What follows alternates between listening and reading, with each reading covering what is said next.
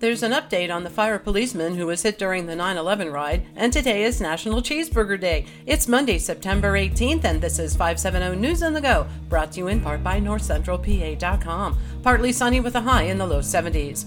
The South Williamsport fire policeman remains hospitalized following an accident during last week's 9/11 ride. William Hallett was directing traffic at the intersection of Riverside Drive and Maynard Street when he was struck.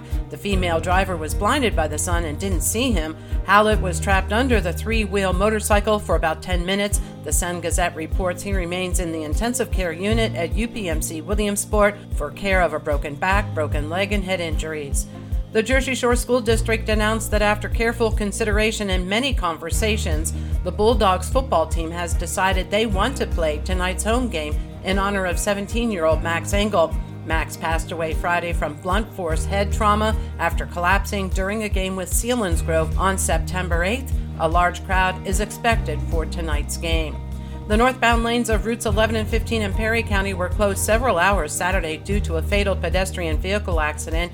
59-year-old Robert Reich of Liverpool was attempting to cross the busy highway when he was hit by a pickup truck.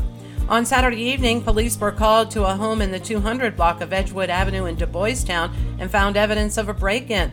As a precaution, Edgewood Avenue and parts of the surrounding streets were closed to traffic until officers gave the all-clear. South Williamsport police are asking if you have any videos of Edgewood or Cochrane Avenues that may be helpful to give them a call.